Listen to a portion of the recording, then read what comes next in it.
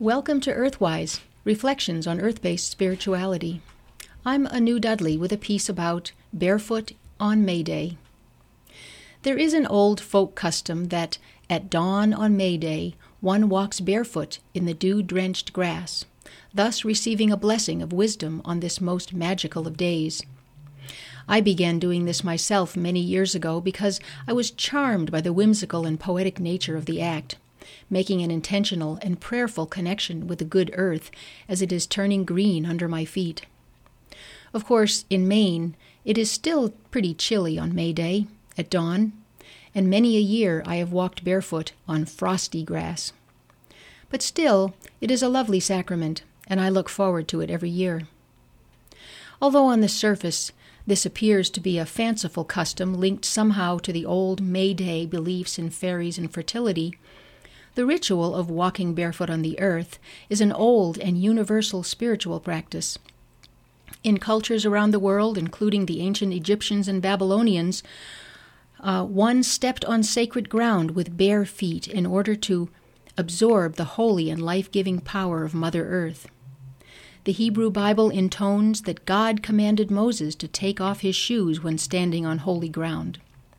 It was imperative to go barefoot in the presence of the deity, thus the Islamic practice of leaving shoes at the entrance of the mosque.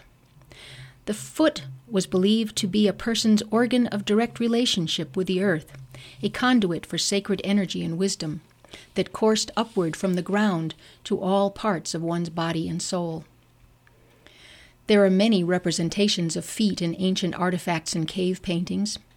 Images of feet appeared in megalithic graves, on seals for stamping on clay tablets, on pottery, and always in conjunction with goddess symbols such as chevrons, spirals, and circles, so we know they were the goddess's feet.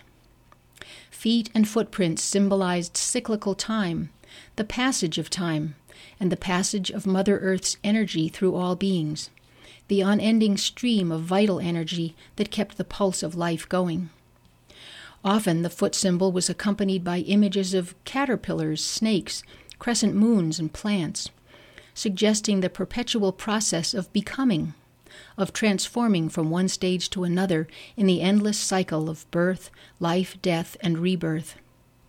The goddess's footprints were also abstracted into such universal symbols as the Sanskrit swastika, the four-footed wheel that continuously turned, walking over the earth like the rays of the sun. In folk belief, any unexplained footprint-like markings in fireplace ash, house dust, or the dirt around the houses and barns were attributed to the goddess walking through and leaving a blessing. In later eras, when male deities supplanted the goddess, the symbol of the footprint came to be associated with Buddha and the god Vishnu.